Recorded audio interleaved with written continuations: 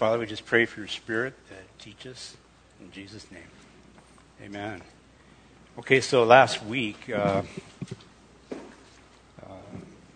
we talked about Abraham going out and rescuing Lot, and there's a lot of names that, when you go into the original language, the names actually mean something. And so I think so I was looking at some of them, and you remember, like, Bethel means the house of God, and then Ai means a heap of ruins. And these are it's kind of interesting the way the story is set up, where, Abram has a choice of going one way or the other. He says, is he going to go to Bethel, which really means the house of God, or is he going to go towards the heap of ruins, which is the opposite of God? And then I started looking into some of these other names, like Bera, king of Sodom. And the word Bera actually means son of evil. Yeah, I know, it's kind of interesting. And Sodom, the word Sodom itself means burning.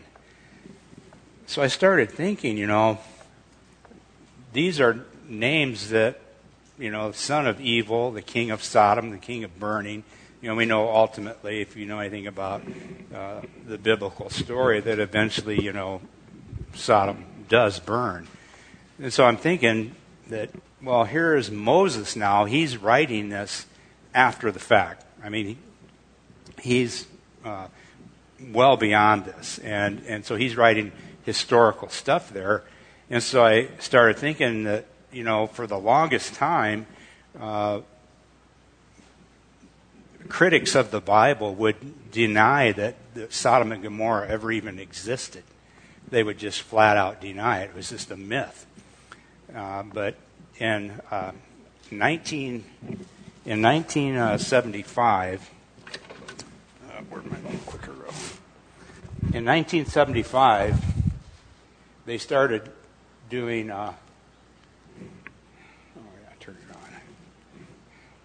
They started doing excavations in the ancient city of Ebla. And I was really surprised because it just happened to be on this one map that we were using the other day. You can see it. It's right there, just to get an idea. And so they're digging down through the layers of Ebla, because cities tend to be built right on top of themselves. The city will go into ruins, and then they build on top of that, and they build on top of that.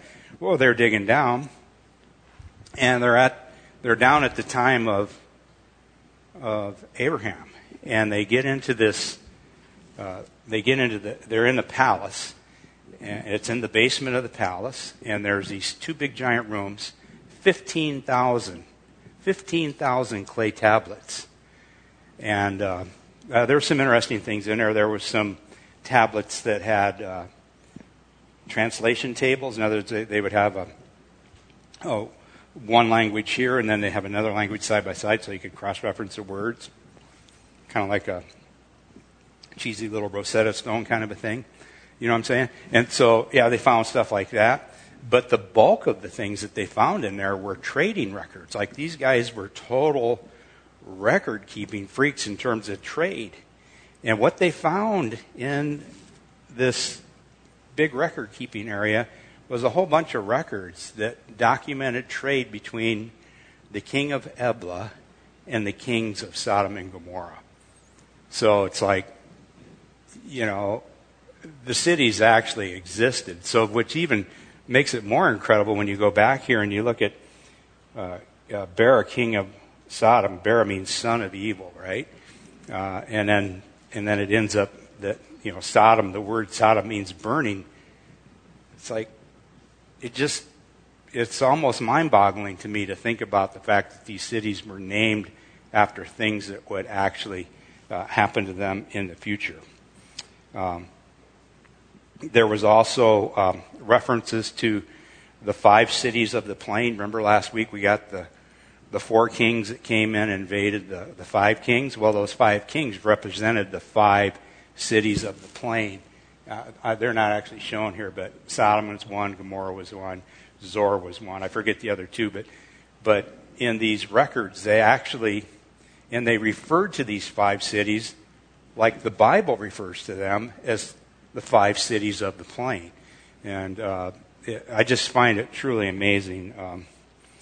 So, number 1 on your sheet, it says, archaeology proves the Bible is true. Okay? To be true. Yeah. So, there's one other thing that I want to talk about is in terms of these clay tablets, it goes back to, how did Moses get the information to write all this stuff that happened before his time? Obviously the Exodus, he could write that. He was part of that. But when he was going to write the stories of Abraham, and Isaac and Jacob, how would he be able to get those kind of details? Did he get direct revelation from God?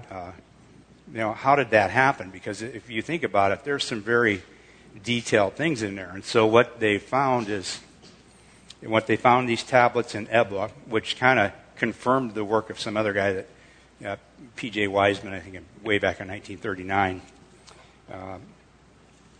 He was under the impression that based on the way that they dealt with the tablets, they would always put at the end of the tablet kind of like the title of. And so if they would say, this is the generation of, Abraham or whatever, if you look in the Bible, whenever it says, and this is the generations of, and it gives whoever it is, but the actual people that they're talking about came before that. So it's always referring to something that came before, and this would fall in line with this idea of when they would write these clay tablets back in the day, is at the bottom, they would kind of put the title at the bottom, kind of like Walter Cronkite used to say, and this is the way it is, or whatever Walter Cronkite used to say, but so kind of like the title that would be at the end. And so if you follow through with that, and I'm really not doing it justice right now, but I took a class in Bible college, and they talked about this there too. But it's kind of interesting because it's very possible that Moses, remember he was the Prince of Egypt. We all saw the cartoon. He was the Prince of Egypt, and he probably went to the University of Cairo, and he was, he was like that with the Pharaoh, so he had access to get all these records. So there's a good chance that when Jacob brought the whole family down into Egypt, that they could have brought all these family records with them, and Moses got a hold of them. And so when Moses wrote Genesis, very good chance that he was just copying eyewitness accounts. And there's some evidence that he was doing that, even in the text that we looked at last week. He puts little editorial comments. It's kind of like if I was going to go back to the beginning of the United States, and I'm going to tell you about the city of New Amsterdam, okay? Some of you here might know what I'm talking about. Most the kids wouldn't know today about New Amsterdam. I'd say, well, New York. Because before New York was New York, it was New Amsterdam. And you find that Moses, and when he's writing in Genesis, he does the same thing. I think it says in Genesis 14:8, he says, the king of Bela, that is Zor. So it used to be called Bela. Now it's called Zor, right? And so there's a good chance that that's what he was doing. He was writing through there, and he'd get to a point, he'd say, nobody's going to know what Bela is, but I know that, I went to the University of Cairo. I know that that's really Zor today. So he'd write in Zor for him. Just put editorial comments. So kind of just some little tidbits because, realistically, how did Moses know what to write? Because there's some serious detail in these stories. So that's one possibility. Nobody knows for sure, but to me, it kind of makes the most amount of sense to me. So let's see. So we can get started now at Genesis 14, starting at verse 7. And so it says, after Abram had returned from defeating, I'm just going to call that guy K, okay? I struggle with that name. Defeating K and the kings allied with him, the king of Sodom came out to meet him in the valley of Savah, that is the king's valley. Then Melchizedek, king of Sodom, brought out bread and wine. He was a priest of God Most High, and he blessed Abram, saying, Blessed be Abram by God Most High, creator of heaven and earth. And praise be to God Most High, who delivered your enemies into your hand. Then Abram gave him a tenth of everything. The king of Sodom said to Abram, Give me the people, but keep the goods for yourself.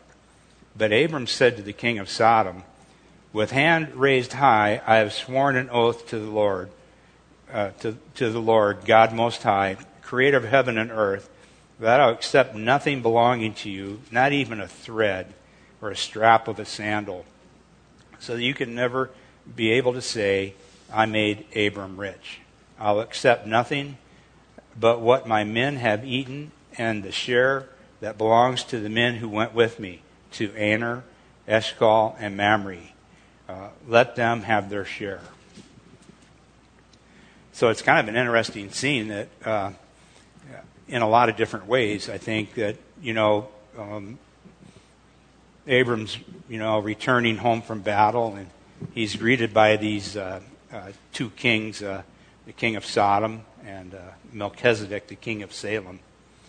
And so we already know that Bera's name actually means son of evil, and king of Sodom, the king of burning. And that, on the other hand, though, Melchizedek actually means the king of, the name itself, Melchizedek, means king of righteousness, and king of Salem means king of peace. And so it's like Abram comes back from this big battle, and he's definitely the victor in this whole thing. And you've got like a choice between basically good and evil standing right in front of him. And so that's what he has to deal with. And, it's not uncommon for us to be in that same kind of situation where, maybe not to the extreme that Abram's dealing with here, but definitely in our own little realm, we're constantly be putting in situations where, am I going to go God's way or I'm going to go the way of the world? And that's what these two guys are representing here. And so the first thing that I got, or actually number 2, it says, Melchizedek, the first thing he does is he reminds Abram that God was responsible for his victory. Okay, he says, praise be to God Most High, who delivered your enemies into your hand. So Melchizedek, he reminds Abram that. So number 2 is God was responsible for his victory. And number 3, the way Abram responded was by giving a tenth of everything to God. Okay, so Abram gave a tenth, which is a tithe. Tithe is kind of a Bible kind of word, but it stands for a tenth. It's kind of interesting, the king of Sodom, that he offers Abraham everything except for the people. And I think that is in the battle of good and evil. I think that Satan, that's what he wants. He wants the bodies. He wants the people. And so, the king of Sodom, he wanted the people back. And basically, according to the ancient rules of war, Abraham, he was entitled to everything that the king of Sodom had offered him, but he declined. And I'm just trying to imagine that scene where they're there, and Abram, gets blessed by Melchizedek, and then he basically tells the king of Sodom, I don't want anything to do with you, because I don't want anybody to say that you had anything to do with me becoming great, because I think the fact that Abraham had been on that military mission, and the people that he defeated were some pretty serious foes. And I think the whole thing was starting to sink in on him that, what?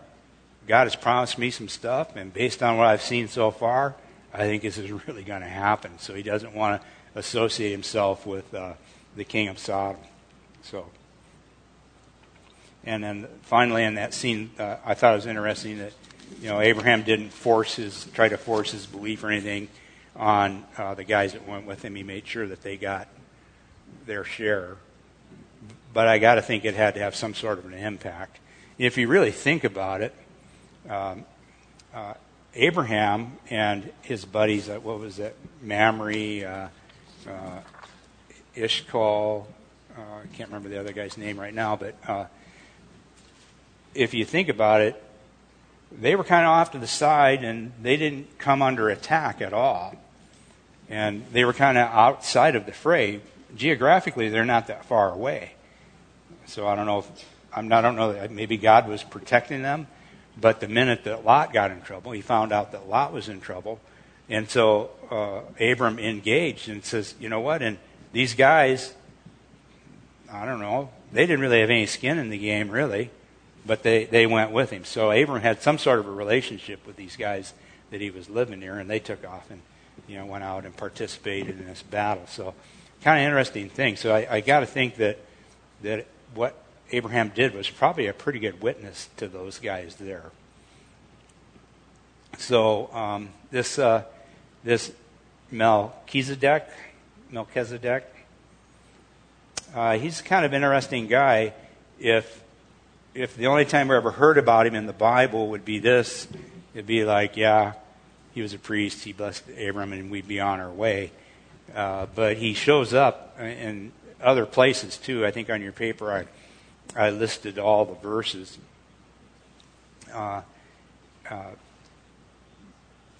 Did I list it on your notes, or maybe even on there's a chart, I think, that shows the chart. I may have listened, or I thought about listening. Maybe I didn't actually do it.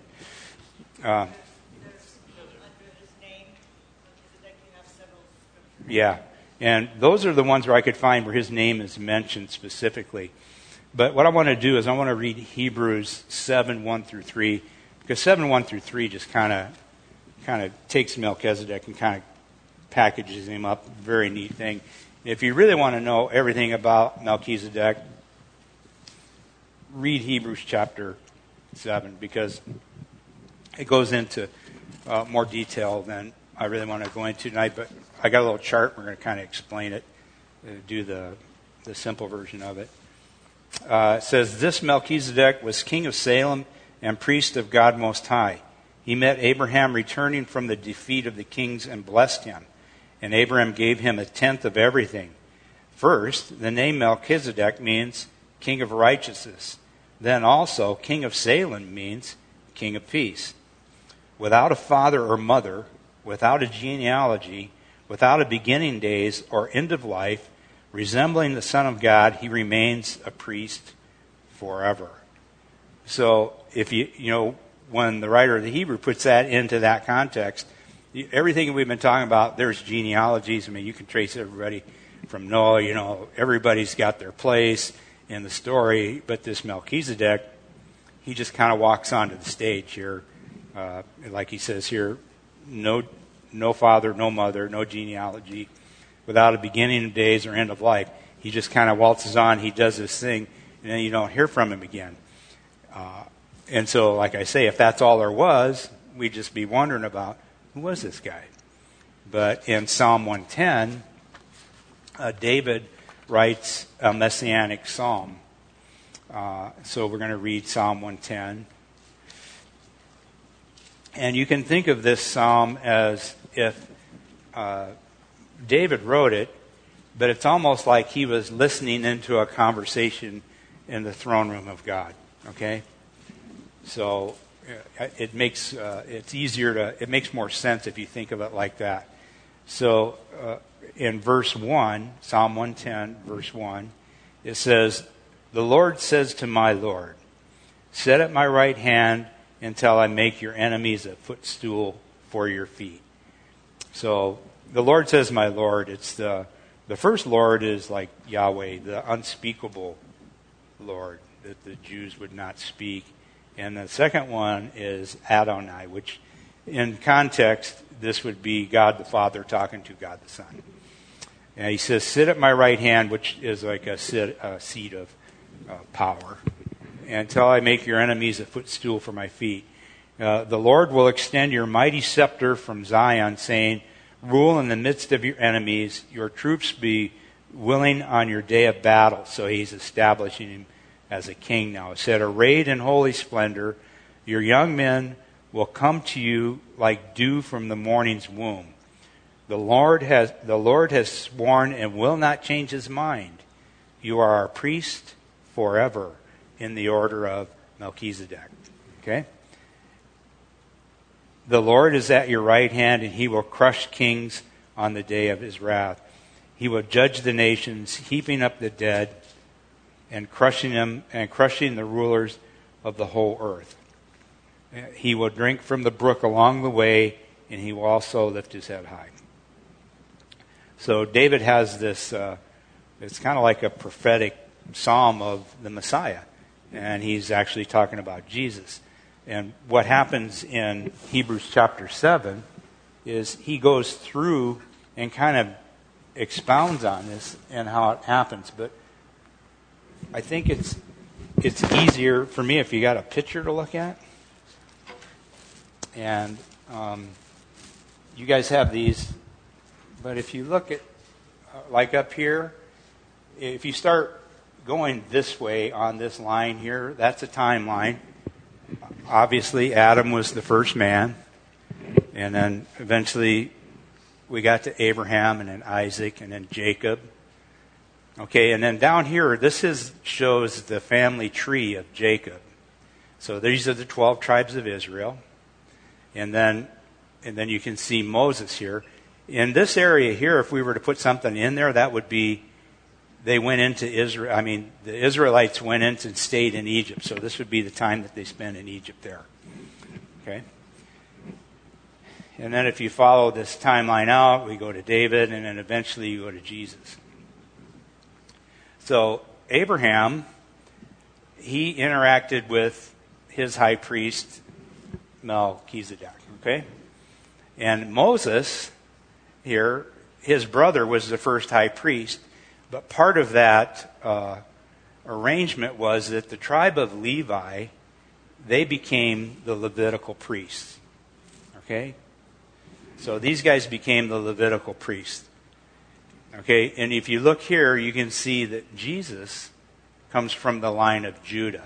So in Hebrews, when he's trying to explain this all out to everybody, he's basically saying, hey, the priests didn't come from Judah. The priests came from Levi. But Jesus came from Judah. But he's still our high priest.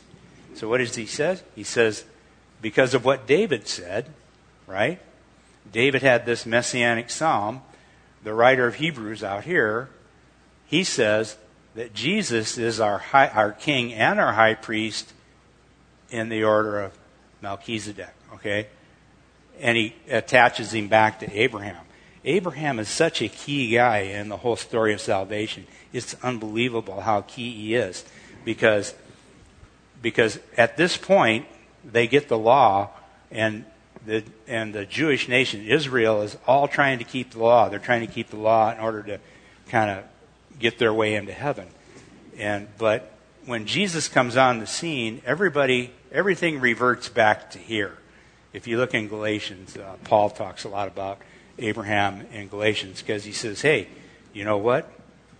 Abraham was justified by God back here, not because he kept any kind of law, but because he believed. And we're going to hit on that here in a little bit. So basically, Melchizedek is in there because Jesus comes from the line of Judah, and Jesus has to be our high priest, all right, in heaven. And he can do that because from the order of Melchizedek.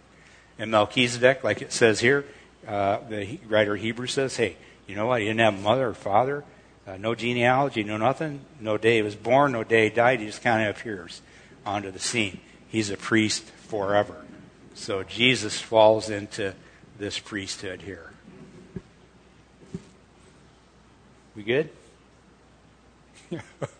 Some people are like, I don't know. Yeah. So Melchizedek.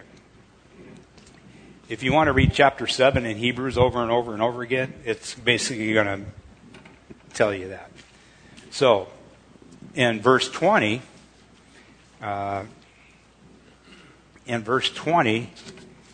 it's the first time they talk about tithing in the Bible. A lot of firsts in Genesis, but tithing is the first time it's talked about, verse 20. And it says, then Abraham gave him a tenth of everything. And I think it's kind of interesting. Melchizedek blessed him, and there's no Abram thought about it for a while, and he really considered, was he going to go with the king of Sodom, or was he going to do? No, immediately he just gave Melchizedek a tenth of everything. So normally, we associate tithing with Moses in the law, but and primarily that's where it happens. But we're going to see as we get farther into Genesis here, Jacob, which is Abraham's grandson, he's going to offer up a tithe. It's kind of interesting circumstances, but I don't want to give it away. But it's in chapter 28. So on the tithe, the Jews actually paid an annual tithe to the Lord. And did I put the references to Leviticus in there for the tithes? Leviticus 27, 30 through 33. If you want to go read about it, we're not going to read it now, but it's a kind of interesting thing. It was a pretty, it was an annual tithe. You had to give a tenth of everything. And if it was like grain or fruit or stuff like that, they had a provision to where if you wanted to redeem some of your goods and give money instead, you could do that, but you had to pay a 20% penalty on it. So whatever it was worth that you redeemed it out in money, you had to give a 20% premium to it. I thought that was kind of interesting. But there was no provision on animals, no provisions at all. And they even had a special way that if you had 100 sheep, what they would do is they just say, herd the sheep into a chute, and they would just count them off. 1, 2, 3, 4, 5, 6, 8, 7, 8, 9, 10. Did I count the 10 wrong? Yeah. And they would pop out that sheep so that you couldn't pick the sheep that you were going to give. I guess people are trying to cheat on their taxes or something. I don't know. Yeah. So they had a real orderly way where they would actually every 10th animal they would mark it and take them out. In Deuteronomy 26, it talks about a tithe that they would have that would happen every third year. So every third year they would take a tenth, and that was to take care of the poor. It's kind of like like a welfare program. And those are the two most interesting. Deuteronomy 12 talks about another kind of tithe, and I think that if you really dug into tithes, you could come up with a whole bunch of stuff. Let's see. Yeah, so number 5 is New Testament giving is the blank there. So things changed a little bit in the New Testament. Most of the stuff on New Testament giving is actually covered in the 2 Corinthian letters. In 1 Corinthians chapter 16, verses 1 and 2, I'll read that to you. It says, now about the collection for the Lord's people. Do what I told the Galatian churches to do. This is Paul giving them instructions. He says, do what I told the Galatian churches to do. On the first day of every week, each one of you should set aside a sum of money in keeping with your income, saving it up so that when I come, no collections will have to be made. So I think that maybe that's a precedent for giving something every week. Actually, almost all of 2 Corinthians chapters 8 and 9 talk about giving in one way or another.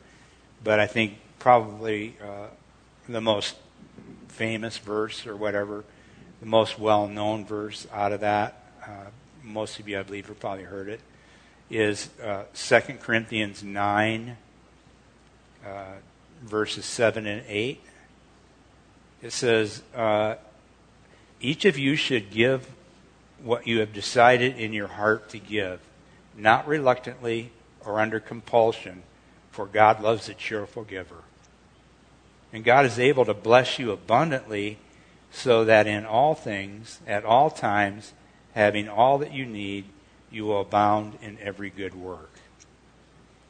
So, it's clear in the New Testament that we're supposed to give money. There's no specific amount. I think a lot of people use the tithe as like a benchmark, and there's probably nothing wrong with that. I'd say that for some folks, a tithe isn't near enough, and for other folks, a tithe would break the bank. So what really kicks in is in what he says in verse 7, give what you've decided in your heart to give, not reluctantly or under compulsion, for God loves a cheerful giver. So if you're giving and you're feeling good about it, that's the main thing, I think. I think if you're giving and it's like, I don't think God wants your money if it's coming in like that. So, 6, God loves a cheerful giver. If you think about it, like this, if I've got $10 bills, $100, and if I give you $100, and then I say, could I have 10 of that back? You can keep 90. Kind of a sweet deal. Even if I said, could I have 20 of that back? And you can keep 80? Yeah, I can go along with that. If you really stop and think about it, everything that we have comes from God. So, the whole idea of giving, it's a good thing. James 1:17 says, every good and perfect gift is from above, coming down from the Father of the heavenly lights, who does not change like shifting shadows. Everything comes from God. So, ultimately, it all belongs to Him. So Genesis 15, it says, after this, after what? We've kind of been off topic. After Abraham met with the king of Sodom and the king of Salem, after the whole thing went down there, the word of the Lord came to Abram in a vision. Do not be afraid, Abram. I am your shield, your very great reward. So, I think that Abram had just come back from this big battle. He pretty much whooped up on some pretty bad dudes. And then there was this big ceremony out on the plain where the king of Sodom was there, the king of Salem was there, and they're doing this deed about, hey, I want to give you all this stuff. It's kind of like a big ceremony what's going on. So I would venture to say that everybody in the area knew that Abram was like the general that took down these 4 kings that came from, basically over by the Tigris-Euphrates area. So his name was out there, okay? And I think we talked a little bit about last week, but the warriors that came from that area of the world were just unbelievable. The Ninevites were descendants of these guys, these 4 kings. And the Ninevites were just despicable people, okay? There's no other way to put it. And so I'm thinking, Abram's back. Everything went down on the plain there. And now he's off on his own, and he's got, ancient PTSD right now. He's thinking, these guys aren't going to take this laying down. These are some bad dudes. They're going to go home. They're going to get some fresh horses, and they'll be back. And so he's probably sweating right now. Probably the hardest part of the military is not when you're in the middle of the fight. It's when you get back and you have time to think about, what happened, what went down while you're there. And so I'm thinking that Abraham's probably stressing over that right now. So God comes to him at that point in time and says, do not be afraid, Abram. I am your shield, your very great reward. So he's probably feeling anxiety. And one of the advantages that we have is that we have the whole story. You know, we have the whole Bible. And we have, you know, the God of the universe speaking directly to us through his word. And so in Philippians 4, 6, and 7, Abraham didn't have this. But in a way, when God spoke to him, he kind of reassured him. But in Philippians 4, 6, and 7, it says, "Do not be anxious about anything, but in every situation, by prayer and petition, with thanksgiving, present your requests to God, and the peace of God, which transcends all understanding, will guard your hearts and your minds in Christ Jesus." So I think that God came, Abraham didn't have that revelation, so I think God came and spoke to him directly. And said, you know, you ain't got nothing to worry about. These guys aren't coming back. Okay, so reading from verse 1 again. I'm going to read from verse 1 and 15. It says, "After this, the word of the Lord came to Abram in a vision. 'Do not be afraid, Abram. I am your shield, your very great reward.' But Abram said, 'Sovereign Lord, what can you give me since I remain childless, and the one who will inherit my estate is Eliezer of Damascus?' And Abram said, 'You have given me no children, so a servant in my household will be my heir.'" And so, you know, Abram, you know, it's been a few years, right? He took off, he was 75, and he's saying, hey, you know, you promised me this stuff, and it's not happening. And going back to the names, it's here again, Eliezer of Damascus. His name means God is help. So, you know, every day, and God is help, yeah. And so, I mean, so Abram's talking to this guy. He's probably one of his favorite servants. I mean, he's planning on, you know, giving his whole household over to the guy, so he probably liked him. So every day, you know, I mean, it's kind of like God's got a sense of humor. God is help. Yeah, well, where's my kids, you know? Where's my kids, right? So, anyway.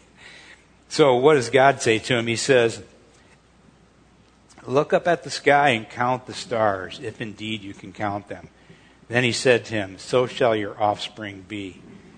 If you remember last week, in Genesis 13, he said, "I will make your offspring like the dust of the earth, so if anyone could count the dust, then your offspring could be counted." So I think God's got all the bases covered. If Abraham's out with his flocks and he's walking down the road and he's looking down, he's seeing the dust that's right there, and God's saying, hey man, if you could count all that dust, that's how many kids you're going to have, right? At night he goes to sleep and he looks up in the stars and he says, you know, it's there. It's like, you know, it's like God has got everything covered. So I've heard people say that, I don't know if it's true or not, but what he was doing is that the promises that God gave to the Israelites were for land. You know, that's what he really promised. They would have a land. And so that they say when he's talking about the dust, he's talking about the promises that God made to Israel. And when he talks about the stars, you know, our citizenship is in heaven. That in that reference, he's talking about the church. I don't know if that's true or not, but it sounds pretty cool. So, and here's the key line. It says here, Abram believed the Lord, and he credited to him as righteousness. Okay? Abram believed the Lord, and he credited to him as righteousness. That is a key verse, because this is the verse that Paul uses in Galatians. I think it's in Romans. It's in James. And what it does is it's the verse that basically negates the law. It negates the fact that you got to work your way into heaven, if there's anything that you can do. Because Abraham believed God, and he credited to him as righteousness. And some other Bible says it counted to him as righteousness. And the whole thing here, and it's a theme that runs throughout the whole Bible. I mean, even with Noah, Noah found grace in the eyes of the Lord, right? Abraham believed the Lord, and he credited him as righteousness. It says, in the Hebrew, that word believe means to lean your whole weight upon. So it's kind of like lean your whole... In other words, he's saying for believe, it'd be like, okay, I'm going to come over this chair, and this is a sturdy chair, so I'm going to put all my weight on that. So Abraham put all of his weight in his belief in the Lord, and he credited him righteousness for that. So it's kind of like the same thing with us where, on our own we can't be righteous, but if we humble ourselves before God and believe that Jesus paid the penalty for our sins on the cross, and then God can say, all right, you know what? I'm justified to credit you with righteousness now, even though you're still a sinner, right? So even though Abraham has messed up in the past, we're going to see he's going to mess up in the future, but because in his heart, Abraham believed God, he credited him as righteousness. So in number 7, it says, we are not saved by making promises to God. So the first half of that is, we're not saved by making promises to God. The second half is, we are saved by believing the promises of God. In the New Testament, it's John 3:16, right? For God so loved the world that he gave his only begotten Son, that whoever believes in him should not perish but have everlasting life. It's all about believing from the beginning of the story to the end of the story. I mean, there's nothing more to it than that. In John, he wrote the book of John, and in John 20:31, he gives the reason why he wrote his book. He says, but these are written that you may believe that Jesus is the Messiah, the Son of God, and that by believing you may have life in his name. I mean, the whole Gospel of John, that's the reason he wrote it, so people would know that that's all they need to do is believe. I mean, the very first words that Jesus said in Mark, he says, repent, change your mind, and believe the gospel. I mean, and that's all there is. It's the way that God gives salvation hasn't changed at all. I mean, the object of what you believe may have changed. I mean, the Old Testament Jews, they believed that God was going to do what he said he was going to do. And for us, it's the same thing. We believe that because of what Jesus did, God's going to do what he said he's going to do. So in that way, it's never changed.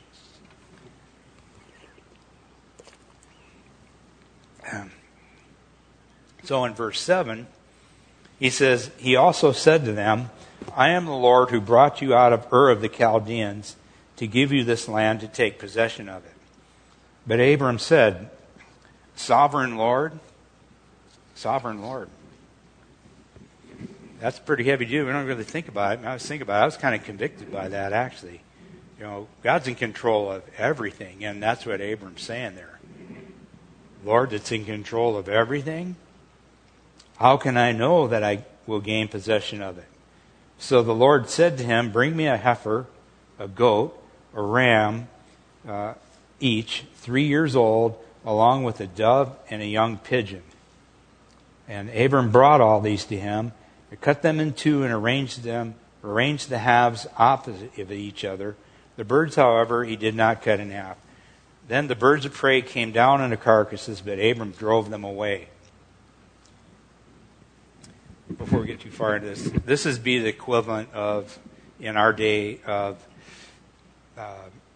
where it'd be like me saying to God, hey, how do I know this is going to happen? And he says, you know what?